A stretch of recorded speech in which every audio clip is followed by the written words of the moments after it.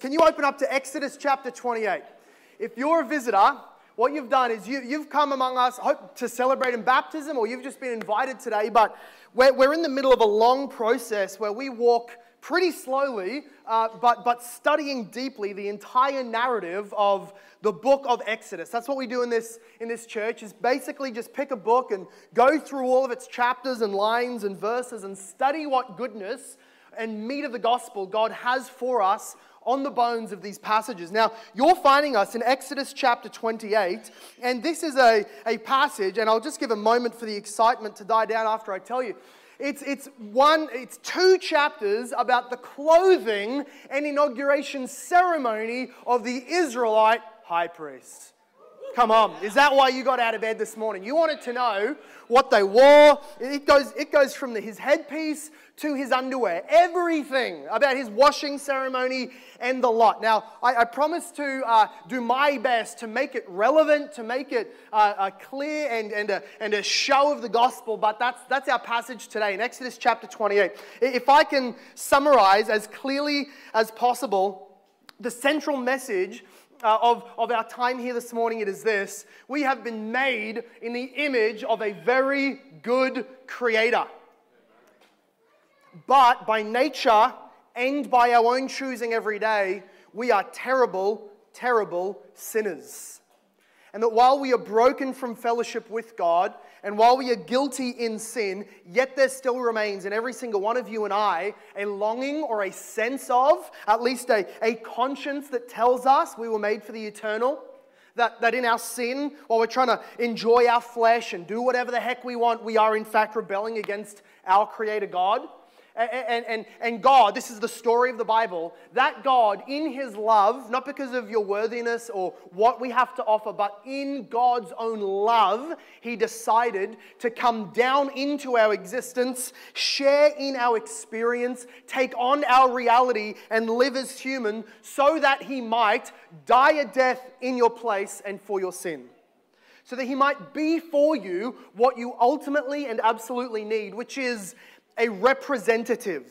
The Bible uses this language of a mediator, like a lawyer or an advocate who will rush into the courtroom, have a discussion with the judge and the other prosecuting lawyers to see if they can hash out a deal, to see if we can settle this out of court, because you're guilty. Before God, you're guilty. And if you want to go to heaven like you want to, if you want to avoid hell like you want to, if you want to answer the inner longing that we all have, which is to be with God, which you want to, you need somebody to go in there before you and hash things out, because if you meet Him on your own terms, you'll be judged and thrown out into the darkness of hell and judgment.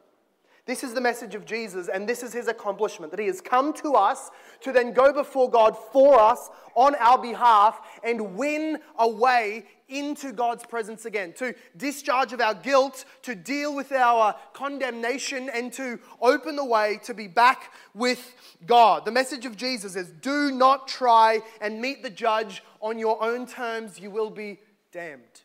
Meet Him instead, settle out of court, in other words. Jesus lived without sin, died for our sin, and then rose without sin, now to live in heaven. And He calls everybody, whoever you are, He calls everybody. And the Christians gathering here to worship Jesus, this is why we worship Him. Because we are unworthy, we have been redeemed sheerly by grace. So we gather to worship Him and to glorify Him and to read His word and be upbuilt by Him. Now this whole message, long ago, that 1,500 years before Jesus came, this whole message was foreshadowed. The fact that you need a representative before God. The fact that you're impure, but somebody might be pure enough to go to see God and speak a good word for you. This whole message was foreshadowed and echoed in the Old Testament system, which we call the priesthood. The fact that there were some set apart men who would represent God and represent man and go into the tabernacle, the holy place of God, and they could represent you and minister on your behalf. And that's what we study today. The clothing, the accessories even, and then we'll touch on the inauguration ceremony and the sacrifices of the high priest and the priests after him. So if you've got Exodus chapter 28 in front of you, look to verse 1. I will be not reading all of chapter 28 and 29. We just don't have the time. If we're honest, we'll say nor the inclination, but I will describe its message nonetheless, and you can go and read the fullness in your own time this week. But this is I will be skipping certain verses, and I'll alert you when I do that. If you don't have a Bible, you can just read on the screen behind me, and it will all be represented there. Hear now the word of the one true living God. Then bring near to you Aaron your brother, and his sons with him, from among the people of Israel, to serve me as priests. Aaron and Aaron's sons, Nadab and Abihu, Eleazar and Ithamar. And you shall make holy garments for Aaron, your brother, for glory and for beauty.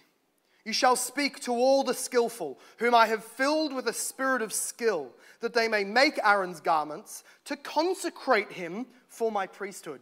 These are the garments that they shall make: a breastpiece, an ephod, a robe, a cloak, a coat of checker work, a turban, and a sash. They shall make holy garments for Aaron your brother and his sons to serve me as priests. They shall receive gold, blue and purple, and scarlet yarns, and fine twined linen. Verse 6. And now he starts going specifically through each part of those clothes pieces. They shall make the ephod of gold, of blue and purple and scarlet yarns, and fine twined linen, skillfully worked. Verse 9. You shall take 2 onyx stones and engrave on them the names of the sons of Israel. 6 of their names on one stone, and the names of the remaining 6 on the other stone, in order of their birth. As a jeweler engraves signets, so shall you engrave the 2 stones with the names of the sons of Israel. You shall enclose them in settings of gold filigree, and you shall set the 2 stones on the shoulder pieces of the ephod as stones of remembrance for the sons of Israel. And Aaron shall bear their names before the Lord on his 2 shoulders for remembrance. Verse 15. You shall make a breastpiece of judgment in skilled work. In the style of the ephod you shall make it, of gold and blue and purple and scarlet yarns and fine twined linen. You shall make it. Verse 17. You shall set in it 4 rows of stones. Look at verse 21. They shall be 12 stones with their names according to the names of the sons of Israel, and they shall be like signets, each engraved with its name for the 12 tribes. Verse 29. Aaron shall then bear the names of the sons of Israel in the breastpiece of judgment on his heart when he goes into the holy place to bring them to regular remembrance before the Lord. Verse 31. You shall make the robe of the ephod olive blue. Verse 33. On its hem you shall make pomegranates of blue and purple scarlet yarns around its hem, with bells of gold between them. This would function like a doorbell. You don't rush unwelcomed into a king's presence. You ring a bell, you wait for the scepter. Well, with a disembodied, invisible God, the high priest would wear bells to announce his humble presence before the king. Verse 36, you shall then make a plate, that could otherwise be translated flower, of pure gold, and engrave on it, like the engraving of the signet, holy to the Lord. And you shall fasten it on the turban by a cord of blue, and it shall be on the front of the turban. Verse 40. For Aaron's sons you shall make coats and sashes and caps. You shall make for them for glory and beauty. And you shall put them on Aaron your brother and on his sons with him, and shall anoint them and ordain them and consecrate them, that they may serve me as priests. The end of verse 43. This shall be a statute forever for him and for his offspring after him. Now then, chapter 29 goes on to describe a 7-day process of sacrifices for Aaron and his sons, and then sacrifices to consecrate the clothing, and then sacrifices to inaugurate the priesthood in celebration. And they would take blood and put it on the altar, and then take some and put it on the earlobe and the finger and the toe of the priests to symbolize a full consecration and atonement for sin. And then they have daily, daily sacrifices and of bread and wine and meat, and some they burn, some they eat, a whole 7-day process to consecrate these men from their sin and set them apart holy to the Lord. Now, chapter 29, verse 43 is where I'm reading now, and this will be the end of our reading together. Yahweh says, of the priesthood and of the temple, there I will meet with the people of Israel and it shall be sanctified by my glory. I will consecrate the tent of meeting and the altar. Aaron also and his sons I will consecrate to serve me as priests. I will dwell among the people of Israel and will be their God. And they shall know that I am the Lord their God, who brought them out of the land of Egypt, that I might dwell among them. I am the Lord their God. May God bless the reading of his own word in our midst this morning. Wouldn't it, just looking at the end of chapter 29 there, where God says, I will consecrate them. I will consecrate the tabernacle. I will consecrate Aaron and his sons to me. After a 7-day process where you thought you were doing the consecrating. You just gave thousands of animals, so much gold. You offered your best fine twined linen. That's hard to read 70 times in 1 minute, just by the way. You gave everything you could so that you together as human beings could elevate and consecrate, set apart to God, a priesthood.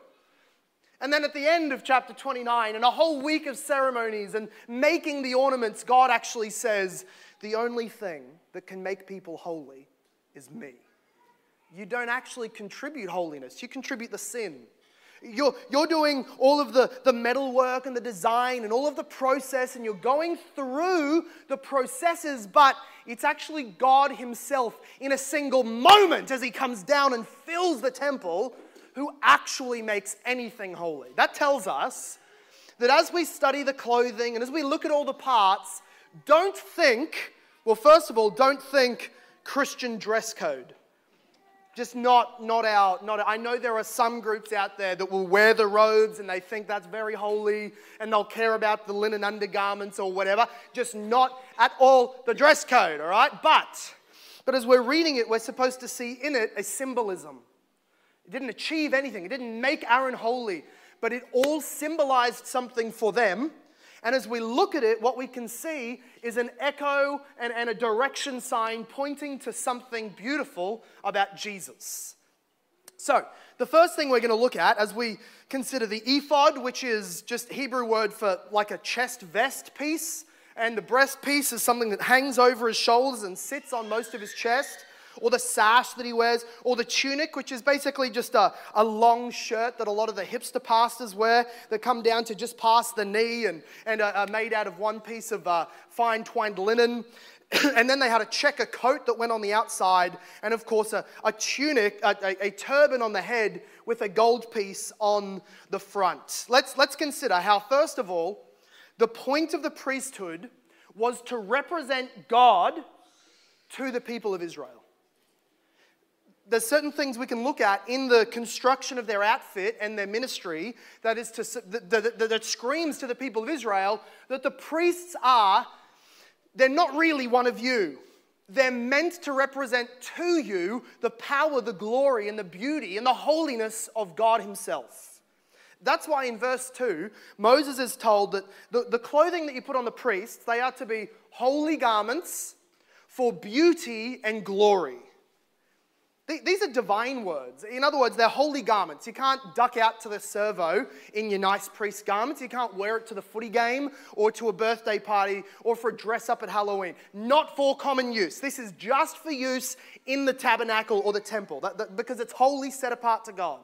It was also to be beautiful. They were to be for beauty so that as people looked at this wonderful, gorgeous, majestic outfit, they were reminded of the beauty and the glory of God. And they were to be struck with splendor and awe, maybe even fear, as they looked at somebody so holy, beautiful, and glorious. And in that way, they were representing God. It wasn't about glorifying Aaron or his sons. It wasn't about pointing to them and how good they could look. It was about pointing through them to God himself, which the last verse of our reading this morning emphasized, so that you know that I'm the God who saved you and I live among my people. One of the ways that we know that they were representing God is that the color system of their whole outfit was actually made to match the inside workings of the tabernacle. So they had gold on them, they had purple and royal blue and scarlet crimson and fine twined linen, and all of those things matched precisely the inside of the tabernacle, so that they really did look like the picture of heaven that they'd built. They were really just extensions of the tabernacle. You come to meet God, you come to the tabernacle. You come to see a priest, you're coming to God. When you come to God, you have to come through a priest. So they really were just extensions of the tabernacle. And in that sense, in a careful sense, they were extensions of God's presence himself. But also another sense in the fact that they were representing God is that they were not chosen by men. They were elected by God for this purpose. The one tribe of the 12 tribes of Israel were the Levites, the sons of Levi, and only a subsection in that, a family under Aaron, he would be the head of that household, and all those sons under him, they alone could work in the temple. So all the Levites would do holy things in the whole land of Israel, but the sons of Aaron, the Levites, they would work in the actual temple itself. They were not chosen by democratic vote. It was not a matter of who the people thought were more holy. Actually, can we remember back to Genesis when Levi's name was cursed? Because he, in rage at the rape of his sister, goes with his zealous brother Simeon and kills an entire town of people for the judgment. And so they go, oh, you're sons of violence. You won't have an inheritance in the land. And God flips the curse into a blessing by saying, you won't live with all the other people. You'll live with me. So the sons of Aaron were called in this way, not by democratic vote, but by divine fiat. He chooses who will serve him. And in these ways, the priests of the Old Covenant were to represent God to the people. No one had ever seen God. But the priests, the Levites, the sons of Aaron, to a degree, made God known to them. But also, they were to represent man. They were to represent the Israelites. So they represented God with all their beauty and holiness and glory, yes, but their job was to minister to the people and represent the people back to God. They would not be very good mediators. They would not be a very good go-between if they were entirely only representing one side. This is what we call a injustice in the legal system. If you have a lawyer who is best friends with the judge and gets you to sign the dotted line and you're stuck in prison and you're rotting away and he goes into the courtroom and he has beers and whiskeys and cigars with his mate the judge and months later visits you again in prison and goes, I totally forgot you. He said best we can do is a 20-year slap on the wrist. You okay with that? Anyway, next client, please. Right there, you're being cheated out of the just system, which is meant to be that your lawyer will argue your best case. Your lawyer will love you as a neighbor, and so do everything he can for you. The priests would not be very good priests between God and man if they only entirely represented God. They also needed to represent mankind and bring their needs before God. And so, in this sense, this is why all of the gold and the linen and the scarf, everything they're wearing, even though it represents God, it was donated by the Israelites, wasn't it? You can say, I'm not in there, I'm not in the tabernacle, I'm not wearing the gold, but that's my gold. That's my linen that was donated. It's being taken in there for me on my behalf. So their clothing was holy, but it was still taken from among the people. And even they themselves, God didn't send an angel down to be a high priest. God didn't create out of the dust some kind of Nephilim, angelic, superior, inhuman, sinless being to then act as a go-between between God and man. He made them humans. He selected sinful Levites, sons of Aaron. Some of them get killed in a couple of chapters because they commit some horrible, horrible sins. So just normal humans being consecrated, because in that way they were to represent the Israelites as a fair representation. This is also why they had to be consecrated. There's an entire chapter, and like we said, 7 days and a whole lot of money spent on trying to set these guys apart to serve God. Now, there's two ways of thinking about this. Bob is over here thinking, gee, look at this whole ceremony.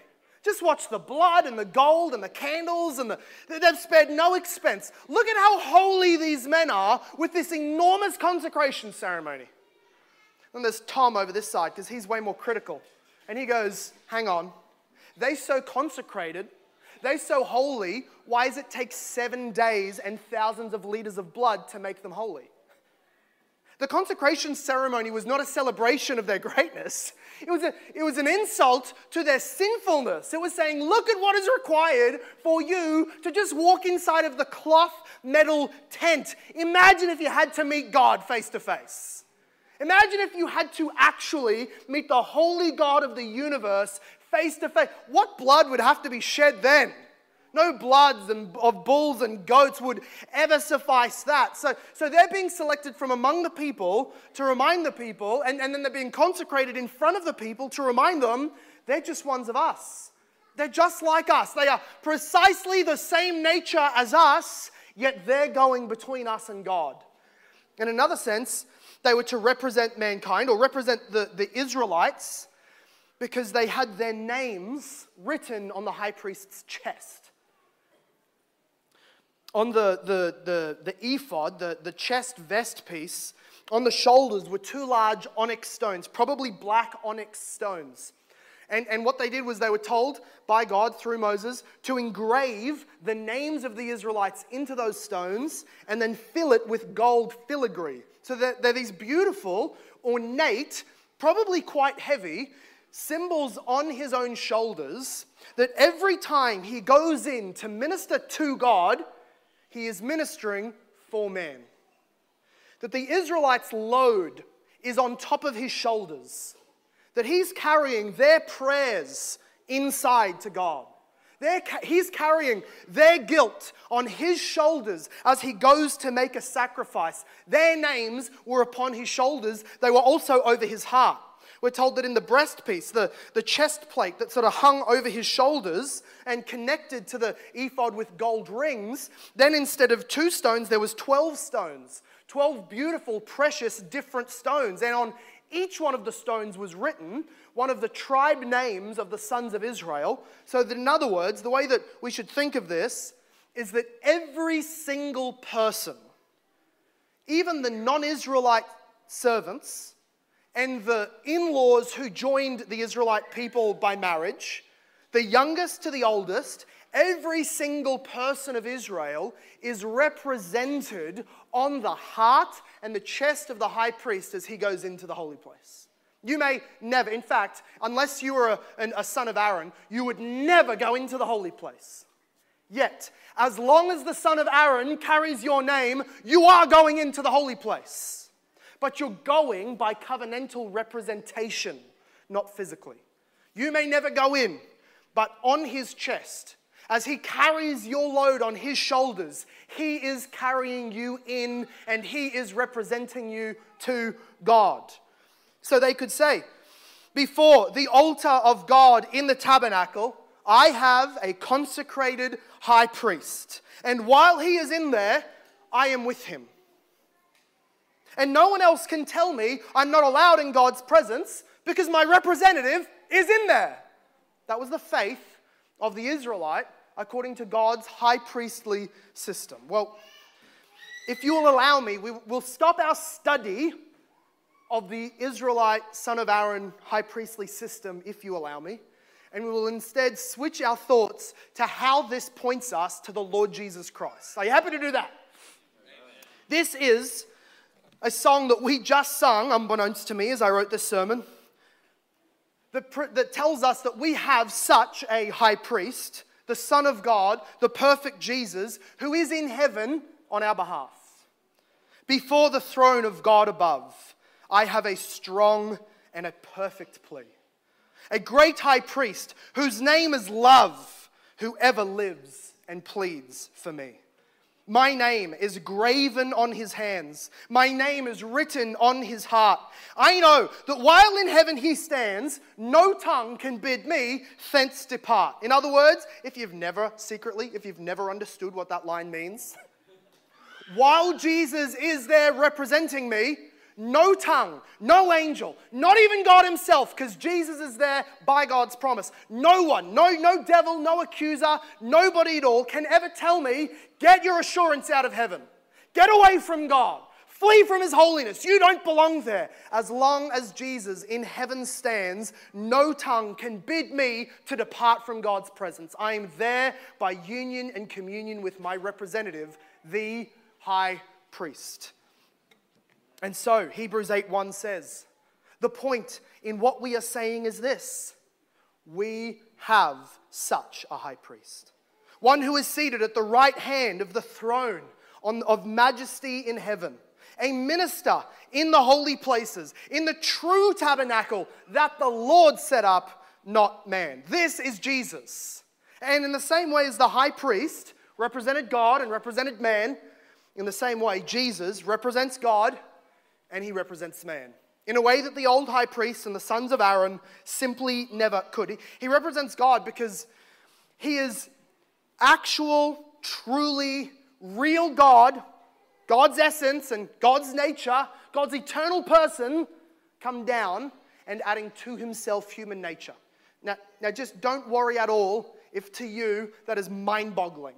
If you think, I must have missed something because that sounds impossible. Oh, it is. It is the wonder of wonders that only God, the Creator, the eternal, the wise, marvelous, powerful God, only he can design this and then actually pull it off. But God, the Son of God, God the Son, has come into our being as a sinless person in Jesus Christ, so that he wasn't just God, if we can use the high priest imagery.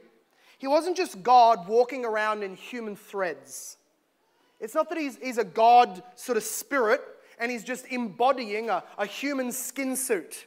That's not God. That's not Jesus. Jesus entered into, from a single cell in his mother's womb, conceived of a virgin by the power of God.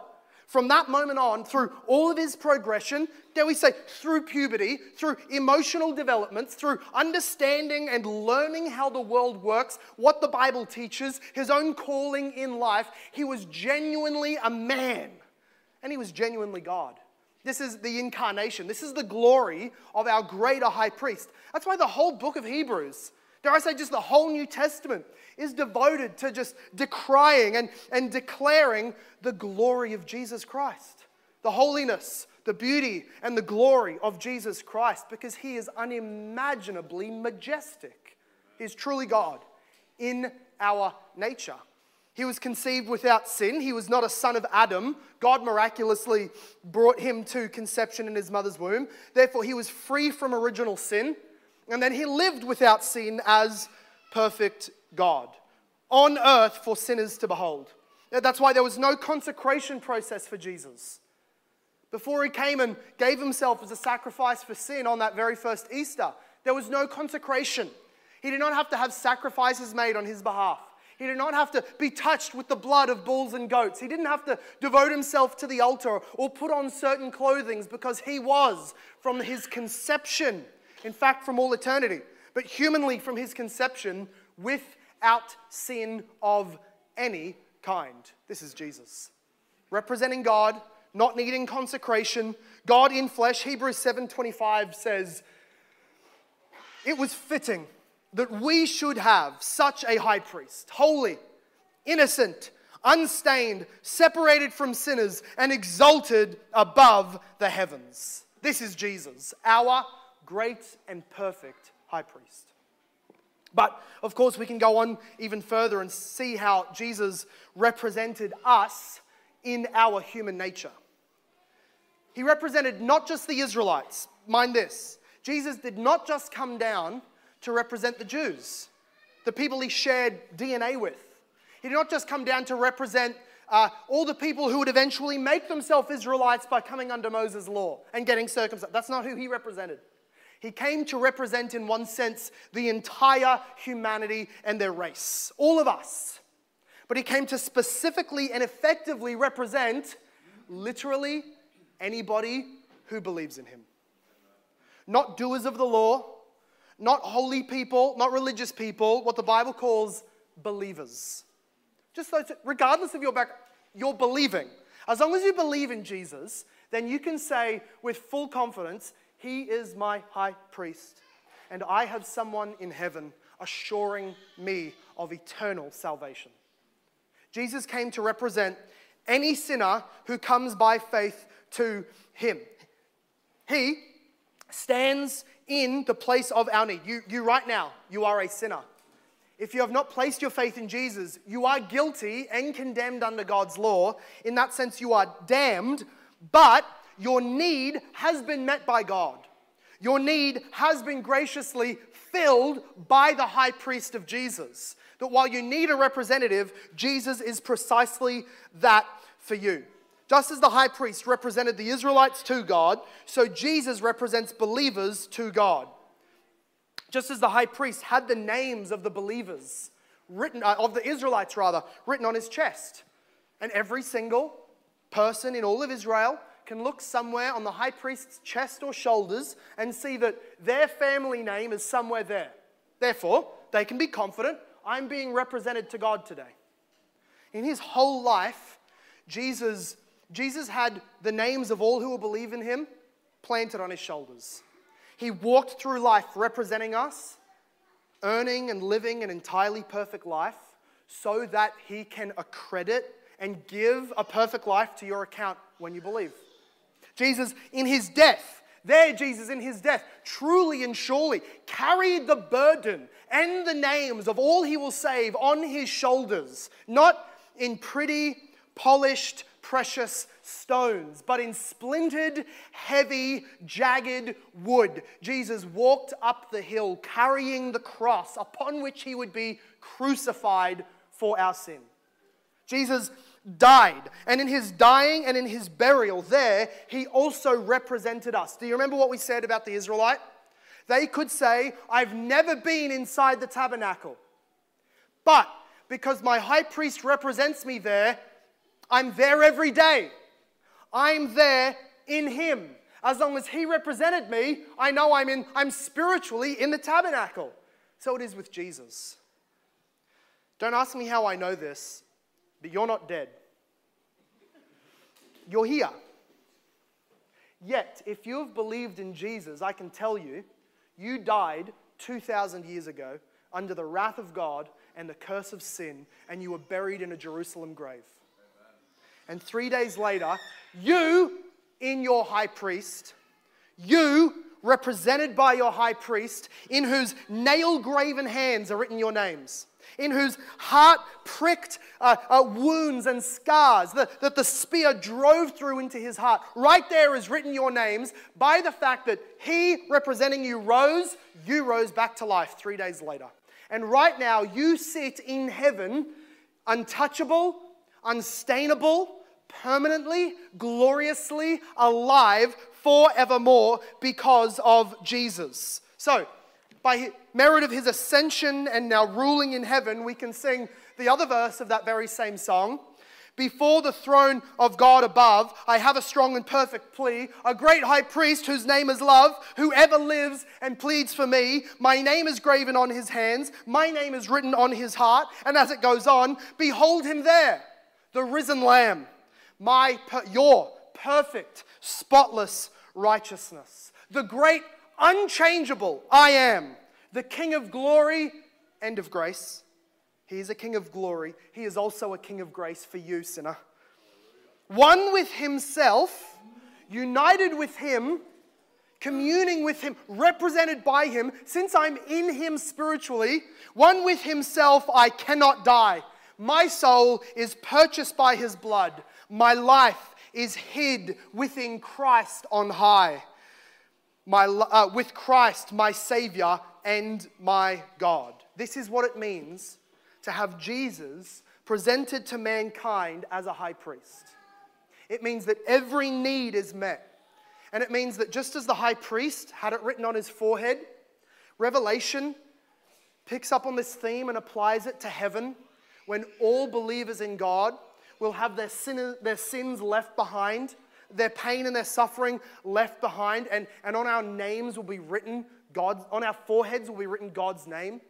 That you right now, if you're a believer in Jesus Christ, he doesn't look at your record, he doesn't consider your past, he doesn't look at your internet history, he doesn't ask your friends and your enemies what they think of you.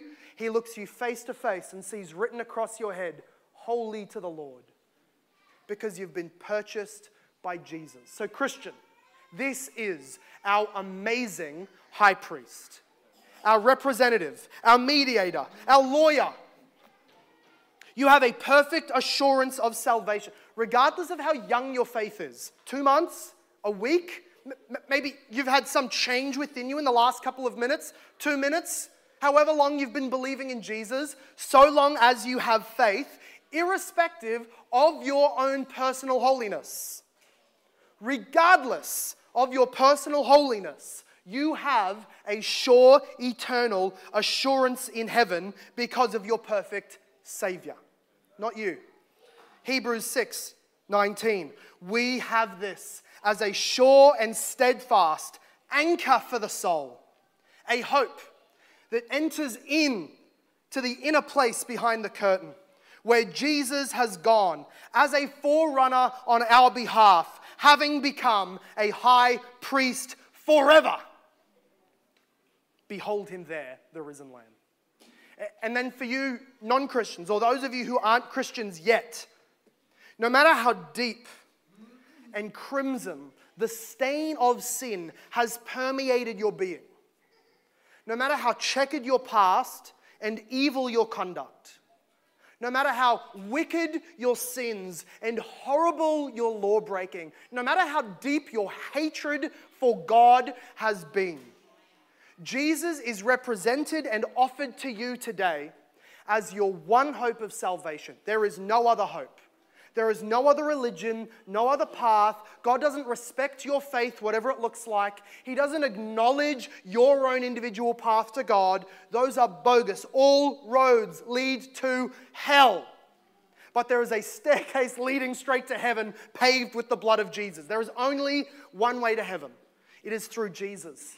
But he is not offered to you on conditions and ifs and buts and maybes. He is promised to you, as long as you believe in him, as long as you do not reject him. For you, your verse from the Holy Scriptures of God is 2 Corinthians chapter 6, verse 2. Behold, now is the favorable time. Today is the day of salvation. Repent of your sins. Turn away from being committed to them and turn to the Lord Jesus Christ. He has paid for your sin, however costly it was, on the cross. He has represented you and now carries your name before the Father, and he longs to give you eternal life. Yield to him. Trust in him. Give your life up for him. Trust in the Lord Jesus Christ. Let's pray. Father God, it is a glory and an honor and a wonder and a privilege of which we can never give enough thanks, and for which we can never pay back. We can never tip the scales. We can never give back the glory of what you are deserving. But Father God, we come merely in sheer thankfulness. Thank you that in your love and your grace you decided to make alive those sinners who were in such deep rebellion. Thank you, Father, that in your mercy you did not give us what we deserved, but granted to us what we did not deserve, the Lord Jesus Christ and eternal life. We thank you, Lord God, that you are patient with every single one of us. You have waited until such a time as you would bring us to life in history, but there were years that you bore with our sinfulness without destroying us. We thank you, Lord Jesus Christ, the high priest of our confession, whose name we can merely utter and be ushered into the courts of heaven, whose name we can mention in our prayers and we will always be prioritized in our requests. We sinners, thank you, Lord Jesus Christ, God and Savior, King and Judge, our high priest, for coming, for living so lowly, for suffering so deeply, for dying so disgustingly, so shamefully, and yet scorning all of that shame by your glorious and triumphant resurrection from the dead, to seal for all who believe eternal, unchangeable, undiminished life. Father God, we pray then, in light of all of this, that you would make those who love you live unto you, devoted to you, following after Christ, assured by his mercies, knowing that we have a throne of grace that we can come to whenever we have a need. But I pray, Lord God, also for those who are still far off, those who do not believe, those who are still in their sin, and therefore those who are still heading to hell. Father God, I pray that you would wake them from their ignorance, shock them out of their lethargy, pull them away from their self-denial and suppressing the truth, and drive them to Jesus Christ. Drive them to the cross where they can behold all of the love, all of the grace, and all of the mercy, alongside all of the horrible wrath and justice of God being poured out. And they can know that they can be forgiven in Jesus. Please, God, give new life this morning. We praise you and we thank you in the name of the Lord Jesus Christ, our Savior. And everybody said, amen. This sermon was preached at Hope Reformed Baptist Church in Logan, Australia. For more information about our church, visit our website at hoperb.church. If you have been blessed, please leave us a review wherever you listen. We pray this message has been used by God to grow and encourage you in your Christian walk. Thank you for listening. Soli Deo Gloria.